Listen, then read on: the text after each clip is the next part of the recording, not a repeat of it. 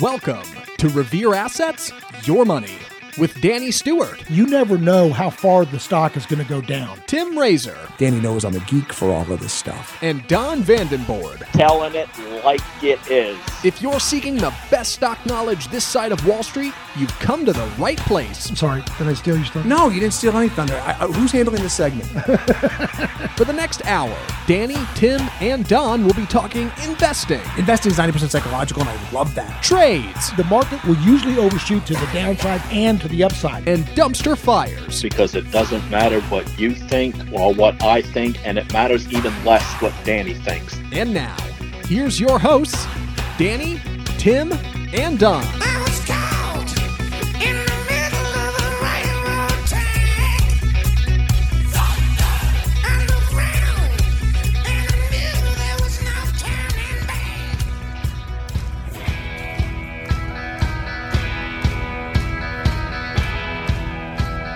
I could not wait. I could not wait to start the show. We had so much great conversation about to evolve before the show starts. The best part about the show is before the show, quite frankly, stockholders and market lovers love you, but the best part before the show is before the show, not when I'm talking with you. But I stopped all conversation. You wouldn't let us talk. You shut it down. I ceased it because we were roaming. Kinda rude. We were roaming in great territory. I will tell you, stock nerds, I said on Wednesday, I pounded the table and I said, Tesla to 1,000. I was wrong. And so what I want to do is Just a bit outside. I want to cover how I was wrong, why I was wrong, and how you can benefit from that knowledge. We're going to get and to why that. I think are the two most dangerous words in our industry. But we're going to get to that. Let's cover first. Yes. Let's cover first Danny's shirt. Oh, baby. Stand up. I was wondering. Okay, look. I like this Listen, shirt. I do too. Yeah, we're gonna. This is the part of the segment where we rate Zach, Danny on a runway, please. Right. At the what is the Anna Wintour thing where they do the Met Gala? Danny at the Met Gala. That was please. recent. Yeah, it was just this week. That's so, right. for the show title, Danny at the Met Gala. Figure it out.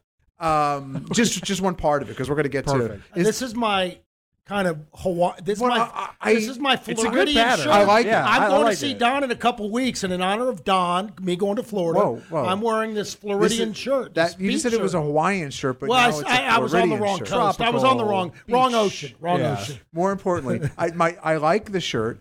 When you walked into the office, see the stock nerds, you have to understand, I literally come into the office, I put my head down, I do my work. I don't want to talk to Danny, not because I don't like him, because I don't want any show content to spill out. That's what he says.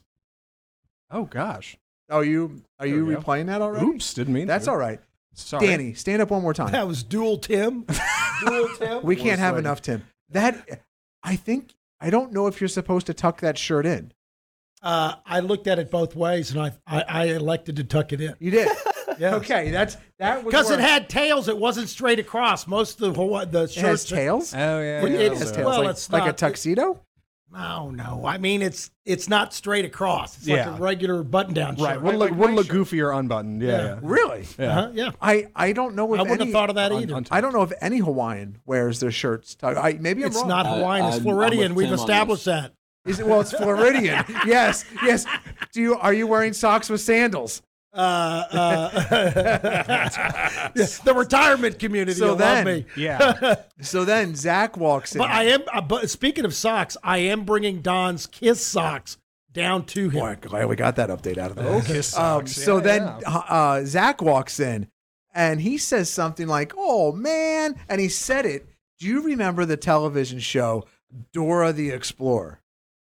Yes, So unfortunately, I do, and now you're going through it. Remy, well, no, yeah, a little bit because Remy just found it, and it's old though. Yeah. But it's weird. We're watching season 1, and what used to be that was 2000 when Dora was made, right. and the fox in the show. I'm not 100% sure what the fox like. His The name bandit is or something? His name is Swiper. Swiper, that's right. And he goes, "Swiper, no," and like to fend off this fox. Swiper, no swiping. Swiper, no swiping. And I'm like, oh, this is the swiper market, man. It's just taking everybody's money, and all triggered because Zach Kind of goes- like inflation. and his all like, oh, like when they say swiper, no swipey, and he goes, oh man, And just like that. And Zach had like the perfect pitch, perfect intonation, which means I'm Landed pretty it. sure Zach was raised on Dora. And Never so, once. But then I got the thought, God, could you imagine? Like, so then Zach and I are talking, and I said, I think Dora went on strike. Like Dora had a contract. Like, I'm not making this up. The voice of Dora the Explorer had some kind of contract issue, or she felt used. I'm not Felt slighted. something. I'm not. Listen, very bad story going here, but it's the Swiper market, and I'm only doing this because I want to make sure that we get Swiper on the show tile at the. Yeah, mission accomplished. Thank you. That's all. But then it got me thinking, who, like, the voice of Dora became known there for a while because she was in this contract negotiation. Mhm. Who's the voice of Swiper? Like, could you imagine going through life going, hey, Does that keep you up at night? it does now. It sure does. It sure does. It And sure so I does. looked at Zach go, I've never ever had that thought. well, now you have. And so I looked at Zach going, we're solving this mystery, Scooby-Doo, right now. So then I type in who was the voice of Swiper. It was one of those moments. So he gasped. I in the gasped, and I'm studio. like, we're not talking anymore, Zach. I've got to bring it up. So the voice of Swiper in the live action movie was Benicio del Toro. oh wow, Right? from Fear and Loathing in Las Vegas. Yes! yeah. And Yes! Sicario. Oh my gosh, they did big casting. Now I will Wow. tell you that I think the real Swiper, like from the TV show, let me see here, Swiper no Swipey, Mark Weiner. Mark Weiner. Mark Weiner. Maybe it's Weiner, but I'm gonna go with Weiner. Yeah, Mark. Unfortunate for his childhood. Well, yeah. But Benicio del Toro, voice of Swiper, who saw that coming? Not me. No. No. Swiper market. Telling you, dude, this market is absolutely nauseating. Swiping people. We have hit Left and right. the nauseating point of the market. Let's start out this segment how Tim was wrong. So I released what I thought was the most brilliant video I'd ever done, because I finally figured out a way to explain the market action. I got comments on this. Here is where Tim went, rally. Tesla's road to 1,000. How much higher for stocks? Oh my gosh. Swiper got me again. And it's because I didn't say the magic phrase, Swiper no swipe. I clearly don't know how the stock market works. So Yeah, that's why. That explains it. So so in my head, I'm like, how can I explain this ridiculous, Danny, with the key phrases on ridiculous market? Like I'm looking, let's show SPY here on a 5-minute chart, okay? And Wednesday, J Powell comes out and he says, no 75s, my friends. We're only going to do a basket full of 50s. And so the market on look at this SPY chart. It is rip-roaring fun. It's like, we want to go higher and we're going to punish anybody who's ever had the thought of being short the market. You are going to get your butt handed to you. Oh, and they did. And look at this. Look at this. It's the Swiper comes out and it's the fox steals the market from the bears. Takes their honey, right? Mm-hmm. And so Now everybody's full of FOMO. Everybody's worried about missing out. Yeah, no, I'm with you. But I finally figured out how to talk to the stock nerds and market lovers in a way that, like, it's not just, well, Jay Powell said this. Well, it's not that Jay Powell lit the fuse and he said this basket of 50s, no 75s. But markets move because they have to, not because they want to. And I've seen this before, but I've never been able to, you've never heard me say that before because I've never been able to articulate it before. Like I think that you should always be in a mood or a mode of constant growth. And I'm always striving to understand markets a little bit better every day, just trying to get 1/10 less worse. That's all I'm trying to do. 1/10 less worse. Yes, that's all I'm trying to do. Set that bar low. Singles and doubles, That's not home right. runs. Can't be disappointed. Just trying to get to the parking lot of the stadium. That's all I'm trying to do, folks. And so I say markets, and I figured it out in my brain. Markets move because they have to, not because they want to. And then I break it down. And the most epic video I've ever created, I break it down that there are so many people that let's not even say they were short the market because they're bears. Let's just say that they have large institutional positions on and they hedged. And so when they see a binary event and the news is released and Jay Powell says no to 75s, they're like, I don't need these hedges. And the nature of taking off puts or closing out your short positions, your hedges, just that in itself. You're buying long, doesn't You're wind buying it. long. Yeah. And so That's a short squeeze. Yes. And so it ignites the market. It goes in fuego. And so, see how I work that in there? Yeah. That's fire for all our non-Spanish speakers. Fire. And so. Is that what Swiper uses, fuego? No. You just, to get Swiper to calm down, you don't have to set him on fire. You just say swiper, no swiper. No, I'm saying, does he use that terminology? Because they do. They go back and forth between English and He Spanish. does use a little Spanish, I think. Yeah, they I've do. never heard Swiper say in fuego. Dora speaks in Spanish sometimes. She does? Yes. You haven't watched very long, have you? You're just a rookie. You're just a novice in this. Danny, the in-house Dora expert. Hey, I am not bragging. Yeah. I am not bragging, but Can I we- lived through 3 kids watching that. Can we please put Boots the monkey on Danny's shoulder? Perfect. Yeah. Golly. Maybe Don looking at Boots the monkey. Yeah. Perfect. Something. Let's Oh say my God! I'm just Safety thankful first. they got through Teletubbies in one year and then it was done. I'm Yeah. so glad. Good Lord. I've not done the Teletubbies. Oh my gosh! Just mindless Give me television. that's hard to watch. Yeah. I'll tell you what, Bluey is still. You know what? Could we get Bluey looking confusingly at Dora and the monkey going, what is this? It's going to be quite the thumbnail this week. He's only got a little while to be able to do this. Yeah, too. The there's show gotta be a- tile's only so He's got to be big. stock charts somewhere on there. You're not talking to Leonardo da Vinci over there. Whoa, that's Zach. He's got a small canvas. It's not a big. It's a little small tile. Dude. And I've way got to the cover power your of the tracks. internet behind me. I can put anything on there. Bye. Just let me tell you that I am pro Zach. Yeah. I am always pro Zach and All your right. biggest defender. Y'all are sweet. So the market moves because it has to, not because it wants to. But if you listened to the end of the video, if you listened all the way to the very end, I said it hinges on one thing. And because I'm a graduate student, like with honors, of the Connecticut School of Broadcasting upstairs, I say, it's called the teaser, Danny. I saved it till the end of the video. Not everybody watches till the end of the video. Okay? Okay. Now keep the phrase in mind. Markets move because they have to, not because they want to. And I've seen this pattern before where you short squeeze into the close and you at least get 45 minutes to an hour of continual Up move in the futures. just short covering, Yeah. As people close out their shorts and then you can then the And market once they close out their shorts, they don't need to hedge anymore. And if there's not any buying behind it, right. So markets move because they have to, because they have to, not because they want to. And I said, but it hinges on what this next thing does. The dollar.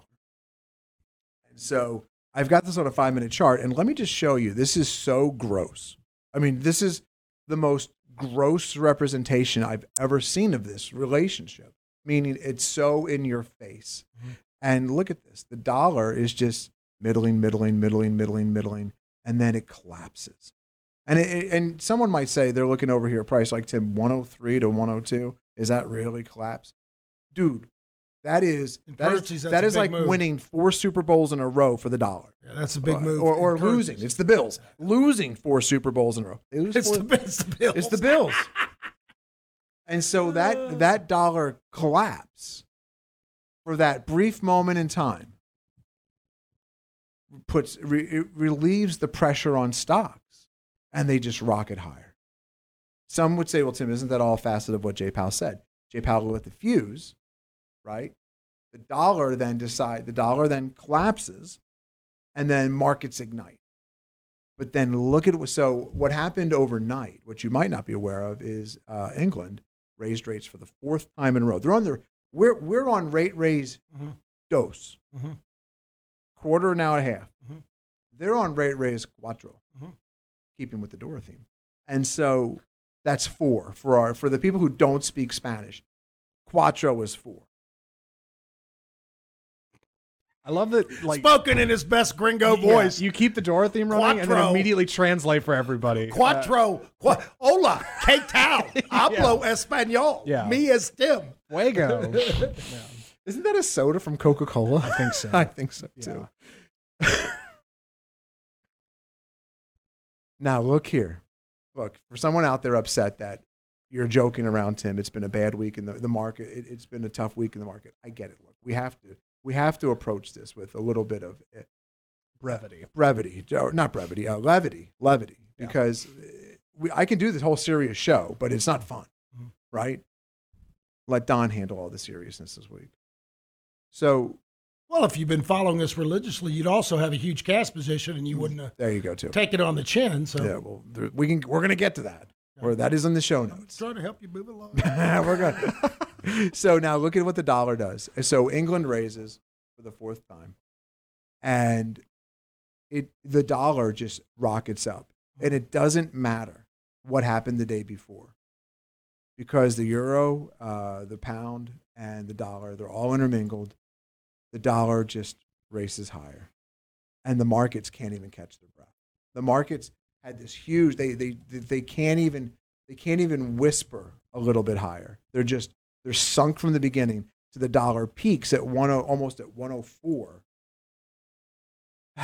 And the markets, you know what they did yesterday, obviously down. Well, yes, and you know what? And that's why you follow the charts, because it really doesn't matter what the reason is. Yeah. I hear what you're saying, and that absolutely could be true. I'll give you another scenario that's just as likely. Okay?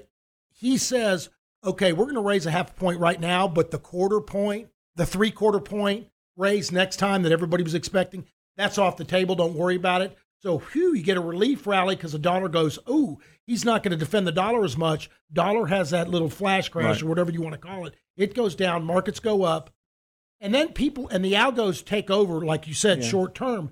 But then overnight, people have time to reflect and go, wow, he's actually being less aggressive on inflation. What does he see that we don't? Is the economy slowing more than they thought? Because he was just beating the rising rate drums for months, and now all of a sudden he's softening again. He's still hawkish, but he's less hawkish. Oh, crap. And so now the dollar's starting to strengthen because in a weak economy, treasury bonds and dollar do well. You know what? And it doesn't matter. It doesn't matter. Yeah. I think this was purely mechanical. Yeah, and yes, because yesterday wasn't a wipeout. Like I want to put that on the table too. Yesterday, you're like, Tim, down 5%. How is that not a wipeout? That was a walk down.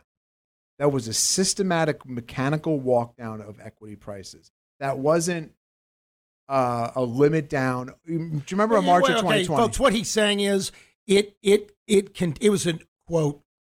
I got to use my words carefully. It was an orderly market where the market sold off continuously throughout the day. It didn't just go from negative 300 down to 1,000 in 2 minutes, which happens sometimes. Right. That's the whoosh. Yeah. The whoosh is what we want. Like if you're waiting for your pitch, you're a bull, and you're like, hey man, I'm a bull. I don't do this shorting stuff.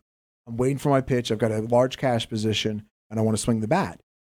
Yesterday wasn't it. And you're like, what do you mean yesterday wasn't it? It was mechanical. And Tim, well, how can you define mechanical? What Danny just said helps clear that picture up a little bit. But anytime, like normally when you get plus 800, plus 1,000, plus, there was at one point plus 1,300 ticks to the upside. And that is enough normally to staunch any bleeding in the market. And that just tells you selling strong. Yeah. That's mechanical. It's the moment that buying pressure released. I mean, buying pressure eased up a little bit. It keeps going down. It's mechanical. And so yesterday was mechanical, and you can see what the dollar's doing here right now, down 0.5%. And so let's look at what stocks are doing. Stocks were soft. Stocks are up. Look at that. So look at this relationship. And I'm being honest with you, stock nerds. I literally wasn't looking at the markets right before we went on the air. But the dollar pressure, I'm going to show you this one more time. The dollar pressure eases up. It's down now 0.5%. Stocks are now positive. And stocks are positive. And you're like, Tim, it can't be that simple. And I'm telling you, when we talk, whether we're doing a show about it or we're just talking like how we are right now, algorithms are running this. There's nobody at home going, okay, dollars down. Like they're not in mass. Like I'm doing it, right? And I know probably a couple of you at home are doing it because you do the type of analysis that I do because you write to me. But it's just algorithms, and that's why it's mechanical. And you haven't had the whoosh, and so we're going to remain in this purgatory until we get to quantitative easing number 5, which is cinco in Spanish. What is that for the people who speak English? Oh, 5. Five. Yeah. Quote, Cinco. 5. Cinco. Okay. Yes. I think more people know Cinco because Cinco de Mayo. Mayo is May. Mm-hmm. If you're from certain parts of Cinco de Mayo, it's not mayonnaise. Not Cinco de Mayo. It's a thing down here in Texas. Yeah, like that. Cinco de Mayo, for sure. Taco Tuesday. That's right. No. Please don't use that voice again. I'd rather do your Tim, why don't you tell me about the market voice? Oh my gosh, yes, my Oh, that's pretty grating too. I don't know. redneck who hates me voice. Yes, That's a good one. I love redneck that hates me. I love redneck who hates me voice. I was doing it with Zach earlier today. Get to One of these days, we need to put together all of our characters we've developed over the years. You know, we haven't brought out a show. JJ Snuffington III in a long. That was a classic. Yeah, we stopped talking about who was that based off of? What's his name? The Wolf of Wall Street? No, JJ Snuffington III was the guy on Gerber. Oh yeah. I've forgotten about him. Like all together. Show history for fans. Show history right there. Yeah. So look, bring up a chart of his ETF. oh, what is it? Oh, his ETF. Let's- He opened an ETF. let's It's getting crushed. I didn't. We shouldn't sound so joyful. This is the saying: better to keep your mouth shut and people think you're a fool than open it and Prove all it. doubt. What is his ticker? Is it Gerbs? I'm GK. not. Really? Wow. What did he say? It was? Golf Kangaroo, Golf Kilo, Yes. Gentech. He calls it Gentech, GENTEK. Or GK. It's the Gerber he Kawasaki. considers himself. I wonder if this is an old Kawasaki. label. Yeah. It's probably an old label. Yeah. Yeah. Wow. That is that's Ugly. Swiper. Nowhere to hide now because he picks the stocks for this. Oh, really? Oh, this is active management. This is Yes. his answer to ARKK. Correct. Let's take a look at that. Maybe he's just buying someone ARKK for the fund. For his, Could you imagine? He's loading his ETF with ETFs. Sure. there's fund to funds. Yeah. Have you seen that He's new? loading Have his you seen that new managed stag? accounts with his own ETF? That's double dealing, right? Have you seen the stagflation ETF that they just came out? They just came out with, and it's like 55 to 85% tips, Treasury inflation. Yeah. But they're using the Schwab tips ETF for that, so they're buying a fund. They're buying an ETF for that portion. Problem is, tips are down 8% year to date, so it's not helping. Let's go back to this for a second. I just said the words double dealing, and Don goes, yeah. And what double dealing? Don, explain it, please.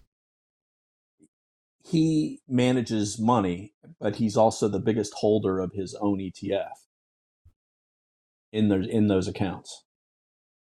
Well, but that's not that you can do that so that you can help seed the fund. Like a lot of times, it's sort of like priming So the you pump can for collect volume. you can collect management fees and collect fees on what you're putting your clients into. You can collect. That's the double dealing. He's saying that Tim there's a means. management fee with the ETF, right. and then there's a management fee by being with Gerber. Oh, Double so dip. if you're charging, well, that would pose a problem Right, and like if he was giving, because there's conflicts of interest. but if he was giving the ETF He without needs- fee, he needs lots of disclosure. No. you can't do that, right? You can't charge one. I don't know the answer to that, but if you have, Whoa! if he's a you- broker, you don't know the answer to something? yeah, I don't know the answer to that. 'cause Oh my that's kind of God! tricky. Yeah. Zach, timestamp this. Yes. Hey, write this seriously. on the diary. Today is May 6th. Dan didn't know That's something. right. Whoa, 10:31 Central. 23 minutes into the show. Can we Yeah. call AK? she's been waiting for this one moment. I'll get her to watch it. I'll get her to watch it where I fell on the sword. No, but if you're a broker, so you can work on commissions, there's conflicts of interest. If it's adequately disclosed, I don't know the answer to that. But that does seem like, putting somebody in annuity, getting a distribution, and taking the distribution from the annuity and put them in a loaded mutual fund. I mean, it seems like a little bit of extra layers. Yeah. But I don't know. You know what? That's for somebody else. Yeah. But it does seem it might not be illegal, but it does seem not kosher. And he may not be he may be just doing his own clients, kind of the same way as a fund, but doing that fund so that people outside the firm can start putting money in. So last time Bloomberg posted the holdings, he was by far the majority holder of his own ETF. That's interesting. So his net worth is going down pretty good. Is Kathy Wood? Well, let me ask you this, Don.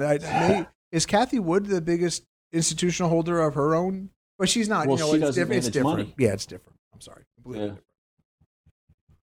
I mean, that would be, we invest right alongside our clients. Like Kathy Wood would be the biggest shareholder. Right, but we have all segregated accounts. Yeah, no, I know. Yeah, completely different. Got some. So anyway, markets. So listen, markets move because they have to, not because they want to. The dollar triggering this, and bonds have a lot to do. We're going to get into it as the show unfolds for everybody here, stock nerds, market lovers. But listen, I love you. I've gotten a number of questions that have come in over the transom this week, and the transom being Twitter in my direct messages, and I appreciate it. And so you can get them at TJ Razor. Just shoot me a message. I've had two that we'll address on the show. Okay. One is for Don. It's Don's stat, where 200-day. Like, what is the stat Don talks about when stocks go under the 200-day? Like, how far do they typically fall? The evolution of that study, Don. Can you talk about your research around the 200-day, please? Yeah. Let me see if I can easily find. I know that under the 200-day in the 12 bear markets that we've had since 1970, the average loss is 33.5%, and typically from high until you hit the 200-day is 11.3%. So that means if you just pull the plug at the 200-day, you're going to lose on average 11.3%. If you ride them all out, you're going to lose an average of 33.5%. Not all break of the 200-day turns into a bear market, but there's no bear market that happens without a weekly close below the 200-day moving average. Kind of like not all follow-through days lead to a rally, but there's never been a rally without a follow-through day. So you're avoiding, on average, 23% more downside if you pull the plug at the 200-day moving average. That's the big takeaway. And there's been so much destruction. Hunter, how many stocks? I think it's close to 40 or 50%. Hunter, if you could, I don't know if you know this off the top, but how many stocks in the NASDAQ have retraced 50% of their moves? It's higher than, I would say it was like almost half back in like February, March. So I would say it's probably higher than that now. It's more than likely. This is, I'm going to vamp here a little bit, Hunter, if you can find some of that. I'll try to. There has been so much destruction. It's like we're living through a 2001. I don't. Did our sound still going through? Zach? Yeah. So one. Okay. So I don't want that to gloss over, skip over. Sure. So right now the NASDAQ is actually in a bear market. It's down more than 20%. But what Tim's saying is that over half of the stocks within the NASDAQ are down over 50%. So if you're owning individual stocks and you don't have some sell rules there, you could be having like a COVID market or 2008. There's and now if you follow this stuff, and I follow a bunch of things I find interesting on finance. There's in tech world, there is a lot of layoffs coming. They're happening. They're starting, yes. And not like Facebook just went on a hiring freeze till 2023. But in private tech, like private companies that are funded, they're if they're not just shutting down, they're laying off, and it's feeling's a tough word here, but it's feeling dire. And when you say half the market in the NASDAQ has corrected maybe 50% or more, and yet we still don't. I still don't sense that we've had this whoosh moment for the economy, like where people understand that we're going through this 2008 moment, this 2001 moment, because 2008 was like you had these fireworks happening, right? Like it built up, but then you had these fireworks happening towards the September and the fall of 2008. This feels like I don't think the media, the financial media, is covering it like they were. Remember Cramer just said a couple months ago when we had a little bit of a pullback. He said this is a time we're about to enter a huge market uptrend. Load up the truck and buy. He literally top-ticked the market. He did? Yeah, he said it like a month and a half, and as soon as he said that, the market sold off since. Probably a good time to insert that Danny Kramer background, Zach. The Kramer background. Do you have that? Maybe. Yeah, pull it up if you can, and we'll put Danny's face on it. See if I can get it. Yeah. But all I'm saying is, during the tech wreck when it started to break, the media was out there talking about how risky it was and warning people. Yeah. During 2008, they were out there warning. For whatever reason, they took a much more bearish stance. I haven't than now. Where's and you and I and Don and Hunter, we watch this we watch this every day. I mean, we follow this every day and follow the economic data. Right. So we're seeing that they're not mentioning things like you mentioned the tech layoffs. Yeah. You got to kind of dig a little bit to find all that. You do have to dig a little bit, and the list is starting to grow. Yeah. And yesterday, I'll show you one thing that gives me a little pause here about. Well, it was earlier. It was higher this morning. Put call ratio finally got over 1. Dan Merrick.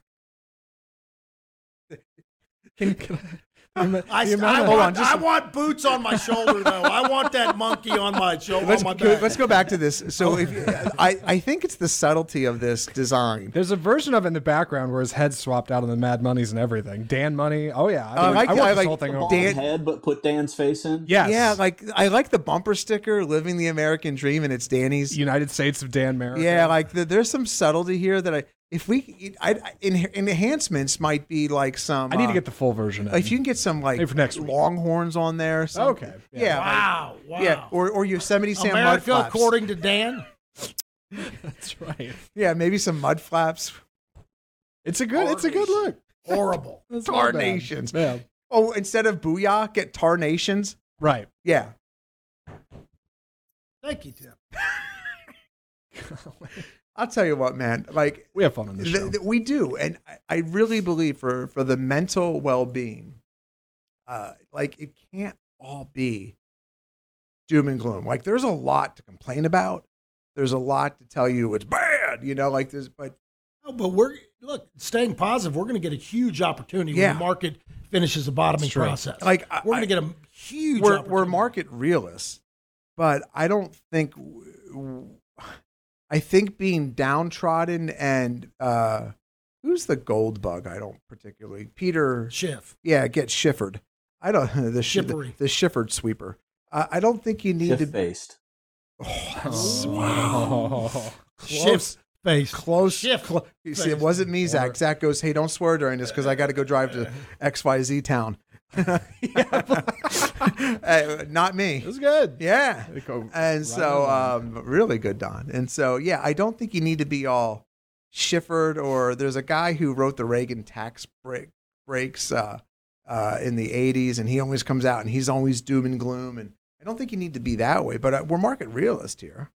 And I think having your sensibilities about you is a big deal. Another question. I do want to tag on to one thing you said about you being wrong and how it was. How you want to go back to me being wrong? No. I want to tie this in. Oh, right. With Tesla. You said Tesla's to 1,000. Right. What can happen on that big up day? And things looked like they were setting up. We actually took 4 positions and started getting a little bit in, about 20-25%. Still had a ton of cash. And the next day, that's when the market went down. And Hunter did a great video titled It's okay to be wrong. It's not okay to stay wrong. And we unwound those positions immediately that morning. The market was weak, but it really sold off toward the end of the day. All I'm saying is,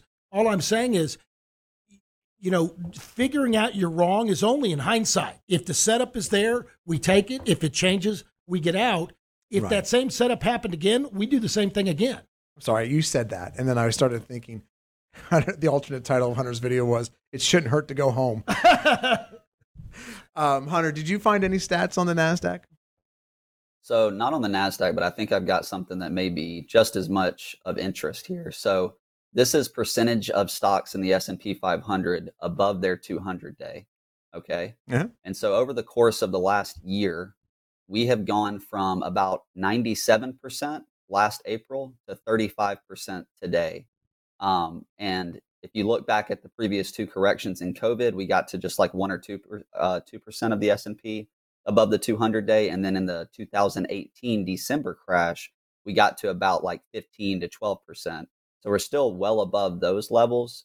But that's what makes it feel so painful, is because over the last year, you went from having pretty much every stock in the S&P 500 above the 200-day to now only having a third above the 200-day. So it's certainly, we're approaching those levels that we haven't seen since 2018 and since 2020, but not quite there yet. This market, listen, let me show you this, okay, stock nerds. I was I want to put it on SPX. We were on the morning call. I don't know if we were on the morning call Wednesday. It was Wednesday morning before the Fed announcement. I'm going to put this on SPX. I'm going to put this on a weekly. And, we had the discussion, if Jay Powell is a little dovish, the markets could rip higher. And I said, I think markets, not genius here, just markets have a long way to fall, and they still have a long way to fall. So if you believe in Fibonacci, oh, did I lock my chart up? Oh, I'm going to be so mad if this is locked up. Nope, there we are. If you believe in Fibonacci, and some people don't, the random patterns that markets create. And so the high last fall to the COVID low, a 50% retracement, is all the way down here at 3,500. We're currently at 4,119. And Danny saw me teach this class a number of times. Markets typically will give back 50% of their moves. Doesn't matter what the market. Like they don't go up in perpetuity, and Sure. eventually the moves, they come back and they'll test a 50% retracement level. That's normal. 3,500. So you're like, well, Tim, that's only what, 600 points away, so to speak. If you 600, one S&P point equates to one Dow point. If you go 600 points lower from here, I just can't imagine 600 points. I mark the tape when we're taping this. I'm really curious what the tone and tenor of this country is. 600 points lower. Mm-hmm. That's going to be more than 1,000 points. Oh, way more. Lower than the high, right? You're going to be at 3,500, and you're 1,300 points lower. Like, it's a big move. It's a tremendous move. That means the market was inflated by that, by that much. And you're going to see the demand destruction that Jay Powell seeks. If you get to that 3,500 level, the only way, and this segues into a question that came over Twitter, okay? The only way Jay Powell can lower prices, because Jay Powell has no control over whether we pump more oil. The government can incentivize, but Jay Powell can't. He's not making law. Jay Powell cannot fix supply chain issues. Jay Powell can't reduce regulations to get more trucks into California, which we've talked about. Jay Powell can't do a bunch of things that might make common sense to you at home. Jay Powell can create demand destruction. And he does that by raising interest rates, which makes everything cost more. And I can't figure out if this is it dawned on me that this might have been a sarcastic question or a real question. And I treat it as a real question. I think it's a real question. Okay. We had a longtime listener of the show email in, and his wife said, I'm going to just read it verbatim here. I want to make sure I don't misquote it. Here it is. My wife asked me how raising interest rates can reduce food prices. And this is, I believe this isn't sarcasm. So Sure. Can you suggest how to answer? And I said, hey, we'll do it on the podcast. And my answer is that when you create enough demand destruction, when you create a lack of people having money, the means to go buy things, like there's upper echelon foods, right? Like organic cost more than something that is non or ribeye versus hamburger meat. Right. Yeah, like people are stepping down. When you create destruction, maybe the cost, like brisket is really expensive.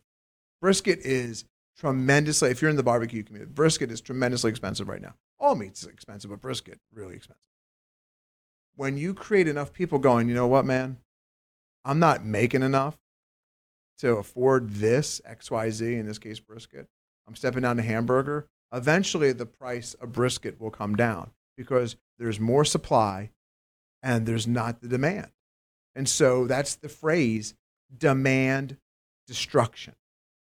You have to create demand destruction to get prices to fall. That's the only, it is the crudest weapon of all. Like Jay Powell, like the Fed in there, these people, they're not affected by inflation. Their salaries are guaranteed with a COLA increase every year. No, they eat for free at the Fed. Shit. Danny's not joking. The Fed cafeteria. They got a guy. They got guys with tuxes and white gloves serving them.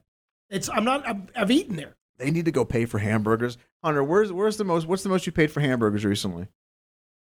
It'd still be Five Guys. Yeah. How much? They take the cake. Yeah.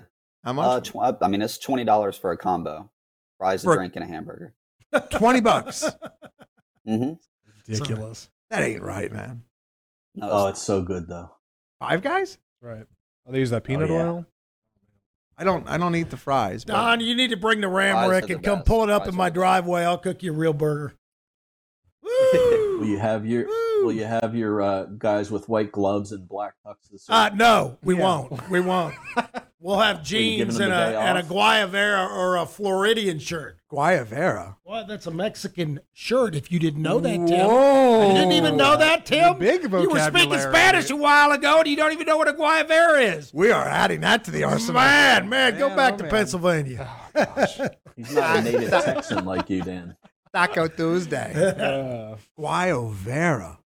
Wow. You're like the Antonio Banderas of Guayavera shirts. Oh, my goodness. Demand. I'm still laughing at your pronunciation of cuatro. Grotto. Roll those R's. Got to roll those up. Oh, by the way, been watching some Sesame Street lately, too. Oh, my gosh. We're not taking another left turn, are we? No, this is a straight ahead shot. We're going straight distance. No lefts here. or rights. we gotta on go to Sesame Hunter. Street. I know we got to go to Hunter. Hunter's got a wedding to go to. I know. Not a shotgun wedding, just a wedding. Not his, someone else's. Thank you. Yeah. Thank Now, you. let me clear all that up before there's speculation. Right? Yeah. Stockers and marketers going, Yeah, right. is she pregnant? Shotgun wedding? No. Gordon. Just Billy Idol's song went through my head. Nice day for a white Yeah, wedding? Yeah. Is that about a shotgun wedding? Oh, gosh, Tim. Just keep going. Anyway. Gordon from Sesame Street looks like Steve Harvey from Yes, he does. Yes, Yes, he does. right? Who's Gordon on Sesame Street? Whoa. He's one of the few actual humans. Okay, that's what I thought. He's one of the actual Yeah. human characters walking around. Yeah. Okay, got it. Yeah. And he does look like Steve Harvey. Right? Yeah. Like Steve Harvey shaves his head now. He's on. Yeah. Anyway, demand destruction is the only way that you're going to see prices come down. It's the only way that it's the only way Jay Powell can claim victory with the supply chain catching up. How does the supply chain, Daniel, catch up in an overheated economy? Oh, that's right. Cause people not to be able to afford whatever's in that chain. Right. Oh, so then we have, and it comes down to supply and demand. And so if you want avocados to come down in price, keep charging $10 for an avocado and then create destruction along the economy in certain areas. And when they're all not sell When them. enough people stop buying avocados, they'll drop the price to 8 because Yep. they got to sell them because they just rot. And that's what's going to happen. This is great. Certain parts of the economy are going to rot. That's how you get food prices lower. Because the last thing to come down are wages. Yeah, and by the way, when you talk about food prices, you also got to remember a lot of people, food producers, hedge their positions, food cost, with futures contracts, and sometimes they will take delivery because they're going to produce the wheat or the corn or whatever, right? Mm-hmm. But a lot of people speculate. Well, when you raise interest rates, that increases the cost of a futures contract because the interest rate is tied. The interest rate is tied to the futures contract. So now futures become more expensive, volume goes down, and that also puts a little demand on. And a damper on demand. All the farmers. I mean, there's less farmers per person, like it used to be a lot of farmers to the population, and now we're at one of the lowest points in history where the amount of agriculture that's able to be produced by so few people is amazing, right? Well, you got a lot of efficiency, and you got corporate farming now. But a lot of that equipment isn't paid for. It's interest rate sensitive. Finance, yeah. So everything costs more when rates go up, and Well, the cost of financing goes up, right, which makes it a higher hurdle rate to be profitable, but it also hurts people's ability to afford things, so it kills demand. And someone might ask, "What a button on this?" And I do want to go to Hunter. When the market considered to be a good, we haven't mentioned jobs report yet. Considered to be a good jobs report this morning, whether it is or not, that's not the debate here.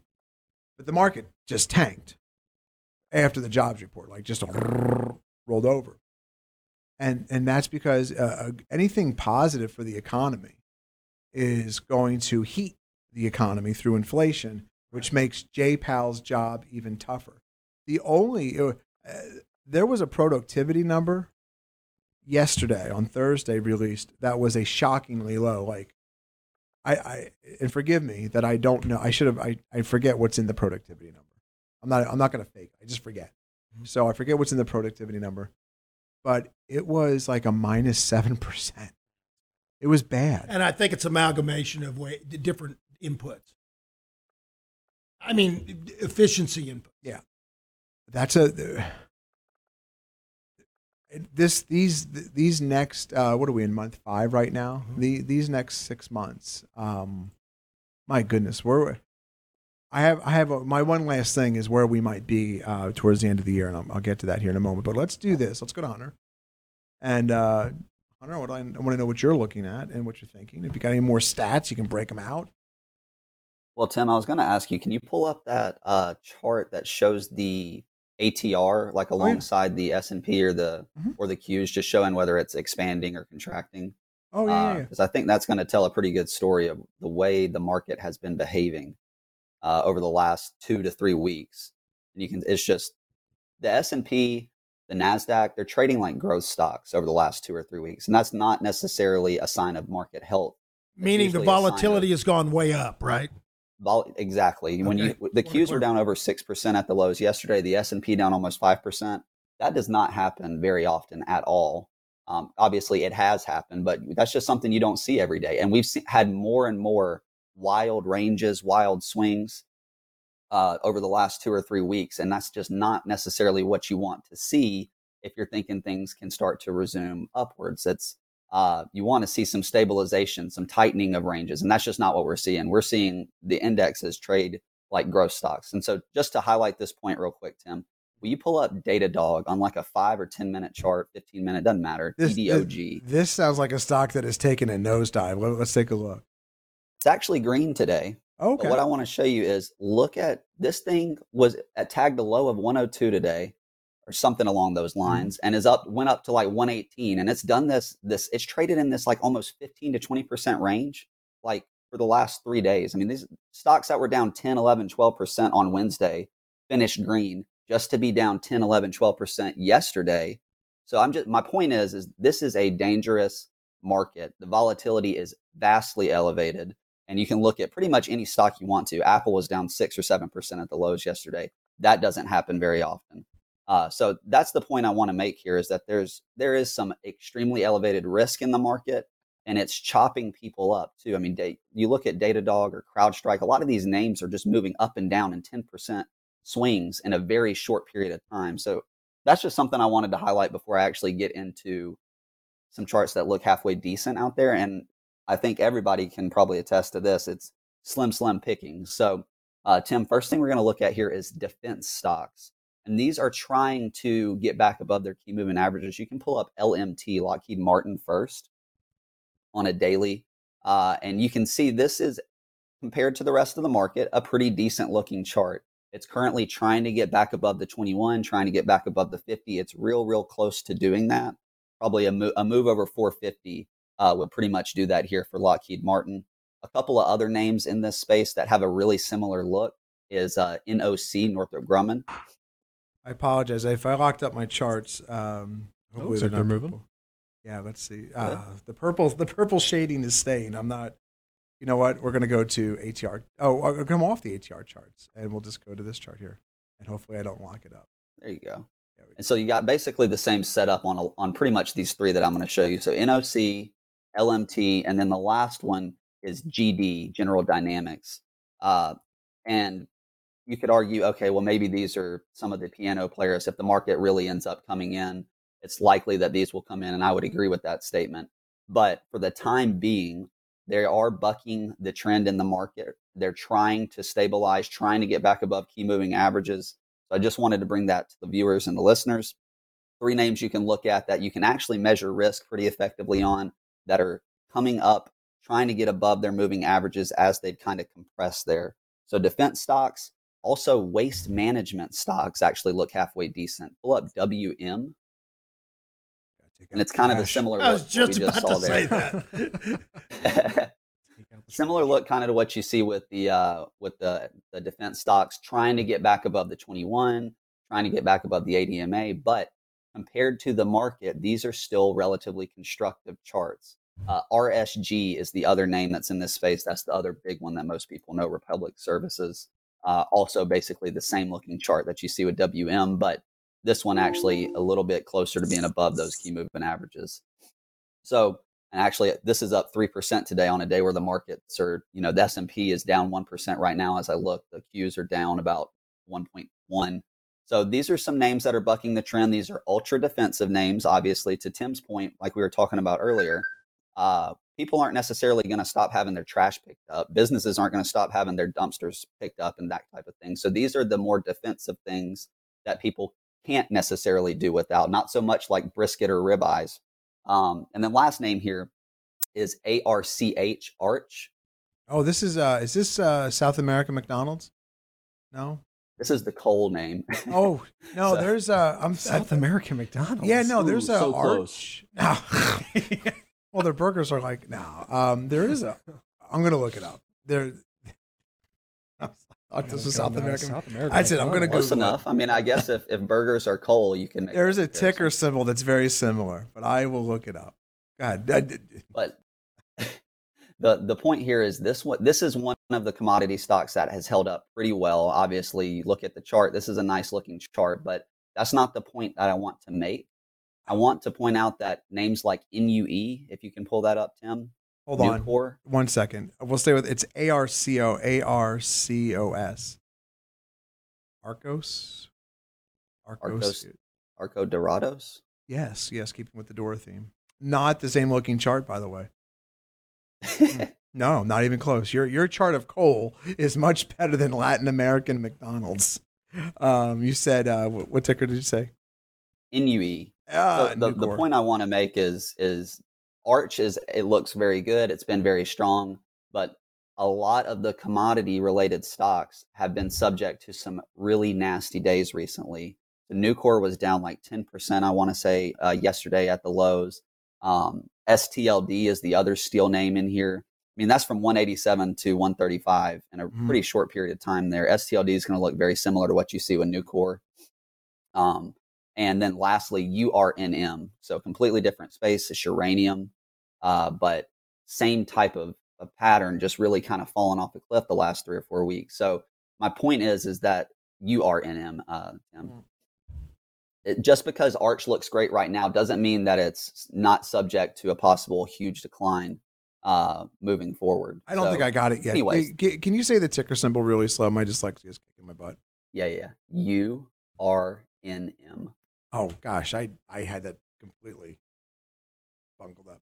Thank you. So there you go, from 94 to 69 in kind of that same time frame. So that's all I want to point out is, Arch looks good, but that does not mean that you can't get hit with the down 10, 15%, especially when it begins to get more and more narrowed of what looks good and what looks strong. Your risk for potential large declines begins to increase because there's more eyes on it, that type of thing. And Tim, so the last thing I want to do, I know I'm kind of taking up a lot of time here. No, you're fine. But I want to focus on this. Can you pull up AAPL for me, please? And about this in the last couple of videos, but I really want to focus on this point. And obviously yesterday, Apple down pretty big, comes back below the 200-day. Today, it tried to get up kind of right up into that 200-day and kind of has pulled back off of that. But the point I want to make is Apple for the last week and a half is starting to live below the 200-day. And that is something that Apple has not done since COVID of 2020. And that is important because since COVID of 2020, Apple has been the bellwether. Pretty much every other stock out there has gone below the 200, been below it for a little bit, at least at some point in time in the last 2 years. But Apple has not. So it's the biggest stock in the market, and it's doing something it hasn't done in 2 years. And I think it's worth taking notice of. It's also tried to break out past that 182 level 3 times and failed. So I just want to point that out, that this is a changing character for Apple. Previously, if it's gone below the 200-day, it's just snap your fingers, it's right back above it, uptrend resume type of thing. But not so much the case over the course of the last week and a half or two. And I think that's extremely imperative to pay attention to, especially with the current state of the market and where the market is currently trading. In my opinion, this sets up Apple to possibly break those recent lows. The moving averages are beginning to angle down towards the 200-day. So it's just something to keep in mind. It's a big changing character on the biggest stock in the market. So I think it's really important. But that's all I got today, Tim. Hunter, you were talking about the increase in volatility. And right now, the volatility futures are actually inverted. Not by much, just a little bit. No, they're inverted by here. Yeah, I got them up here. Yeah, they're inverted. But anyway, so that just means risk is high right now. So definitely, if you're going to take positions, you definitely got to keep a short leash. While he's talking about Apple, my thought was, Apple, the great manipulator of the economy, because, the way our economy is built, that the stock market's healthy, you the wealth effect of feeling like you have money. Apple can go in there. I don't know if they have enough purchasing power, but their buyback is huge. Hunter, do you know the buyback of Apple? I'll vamp for a second. The buyback is huge. Off my head. The buyback is huge with Apple. And if Apple gets, as they deem, because they're not on a program, they buy it when they deem it cheap enough. When the company but you got to pre-file for that. No, they've got the hugest buyback on the market. Yeah. And already. And so, but they don't have to deploy it. It's not on a And the regulators will definitely play ball with them on that. They'll be pretty loose with them because they want them. Yeah. Because if Apple goes, so goes the market. Yeah. And they want Apple to remain strong to help the market. If they deem their stock price undervalued, they will step in there and buy enough of it to, like the hand of God coming in. But really, it's buyback. And there was I didn't bring it for the last month, but as buybacks increase, is this the sign of a market top? Was an article I was researching, and yeah, but it doesn't mean it's going to capitulate all the hell in a handbasket. Don, a lot of moves this week, a lot of moving parts. What are you looking at, and what can folks expect? Let me show them where to find Don's video. So if you go to revereasset.com, a couple things here. You go to Tomorrow's Insights, Don's video. Will be right here if you click the Tomorrow's Insight tab. Click the podcast tab. What you'll get is every one of our podcasts in all of Zach's masterful artwork. Almost like Leonardo da Vinci, or as described on the show, or Leonardo the Turtle. Oh, wow. I'm not going to let that one down. And so That was last week's. What was No, that was the week before. what is this one? What episode is this? 399? 399. Wow. Oh, that Boris Becker. That's Boris right. Becker. Yes. Prison or going to prison. Anyway, you'll find Don's videos not on the podcast. You'll find the podcast. If you want to watch it if you're listening at home, but tomorrow's Insight video will go. Don, what are you talking about tonight? And what are your thoughts? One thing I want to point out about Apple from a relative strength standpoint, it's been in line with the S&P all year, but it's been badly trailing the NASDAQ 100. So Apple is very clearly not a panacea or an oasis in the desert. And Hunter's point about the 200-day moving average is very true. Just watch that 160 level. I want to talk about the only thing that we are invested in right now, which is VTIP, Vanguard Short-Term Treasury Inflation Protected ETF. Last week, Hunter and I went on independent fishing expeditions to try to determine, okay, if we're going to be holding a lot of cash for a long time, let's take a look at where the best place to get a safe yield is. And by a safe yield, we don't want something that's going to yield 8%, but drop 16% in price. And we narrowed it down to only two tickers that have both that are down year to date less than their yield. And by far the most liquid one was VTIP, down a little bit more than 1% on the year, but yielding at this point 5.5%. So that's where we're parking money for right now to get some sort of a yield versus the cash that we have in our accounts. We held a commodity ETF, took a small profit on that, but those have been volatile lately as well. We kind of do, if the market stays the way it is, the setup is there for commodities to continue to outperform stocks, but that could break at any minute. And really, if you looked at Hunter's video on Monday, he went over how devastated real estate, staples, and utilities got on Monday. And if you think there's a safe place to hide, mention the piano player, and that's absolutely what it is. When they raid the house of ill repute, they arrest the piano player too. And they're going to get the value stocks too. They might hold up a little bit better, but if you buy something thinking that your money's safe and 2 days later you wake up and you lost 6, 7, 8, 9, 10% on these things, that's what happened Friday and Monday to those quote unquote value stocks. So better to just leave it parked in cash, take a few, we just take some tactical. Took a tactical short yesterday, took small profits in that today when we got a little bit too extended to the downside. Look to reload that at a less risky as we rally, if we rally up into resistance on the major indexes, but no reason to be a hero again. And to echo last night's video, it's okay to be wrong. It's not okay to stay wrong. We took a shot with some things that were working with the rally Wednesday. That was all undone Thursday, and all of our stops were hit on these.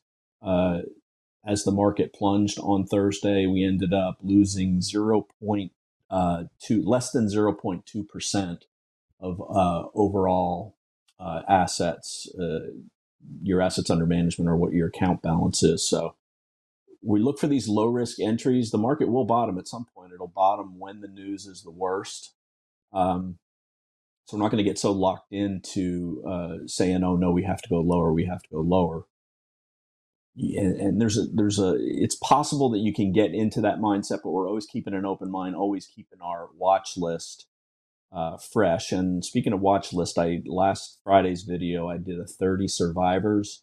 Over the weekend, I dug quite a bit more. The list throughout the week and over last weekend, I actually got up to 64 stocks. I'm going to chop that down to just ones that are still above their 21 for this week's 21 video, this week's Big Show video. So tune into there to see what's surviving.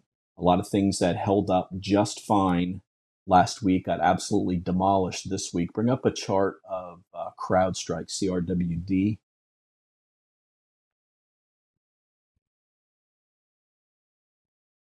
So you can see CrowdStrike was holding up fine last week, and look what it did this week. Just forget it. So I was looking for things that broke the 21 but held the 50. That was the thought on the survivors list. But PANW, another one that's a quote unquote blue chip cyber stock, blue chip tech stock. It is in cybersecurity, but these just got demolished this week. So some things are surviving, but they're in the list, but it doesn't necessarily mean that we're going to buy them. The only thing that we're holding, as I said right now, is VTIP to get some sort of a yield on our parked cash. And that's it. So I want to clarify one thing Don said. So on that big rally day, like I said, we took 4 positions, but because Don knew that the risk was high and that risks were elevated, and so we kept a much tighter leash. And as soon as the market started turning over in the morning the next day, we unloaded all 4 of those positions, and the aggregate effect on the total portfolio was a negative. What was it? 0.2%.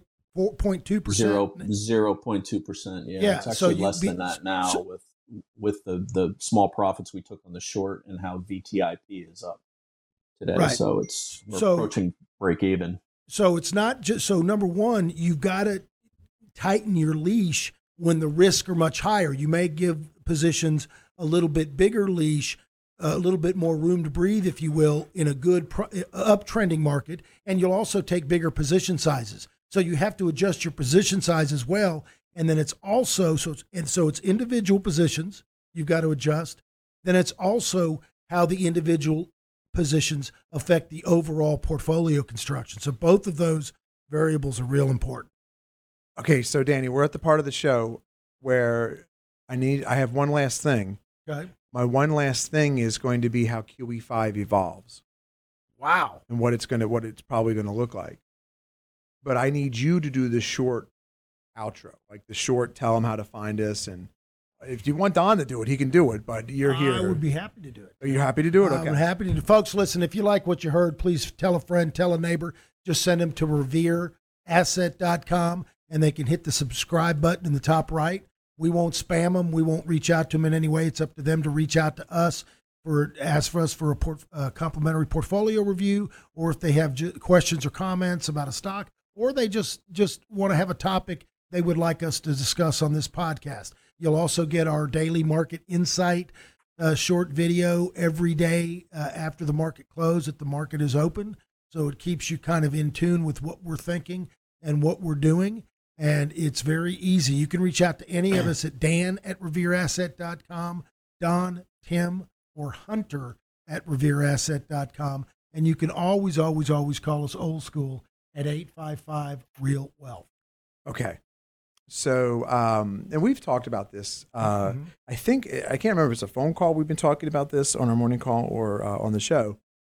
But we've, with the college loan burden that's out there, like the current administration is talking about relieving some of that debt. Now it's shifting, yes. Okay, so it's really interesting though. This college loan problem only affects about 5% of the economy, which is we could have this talk about like so but it ties into inflation. Mm-hmm. So if you think about like a lot of people are correctly saying that, well, because Jay Powell went in there and stimulated the economy so much and didn't back off earlier, all that government-induced money printing is why things are so inflated. And once the velocity money started turning over, that's correct. So why does college cost so much, Danny? Because in the late 60s, to get college to be more affordable, I'm not debating the validity of this program. I'm just explaining some facts here. You introduce government-backed loans. Well, in 1978, the Department of Education was formed, and they started guaranteeing student loans. So, you could get guaranteed loans, so the colleges ran to loan you money, but then the price of college went up. That's inflation. Don't go on a diatribe. So you've got free money. Right. That free money isn't free. Eventually, it's also inflationary. Yes. It costs you. And so you've got this big problem.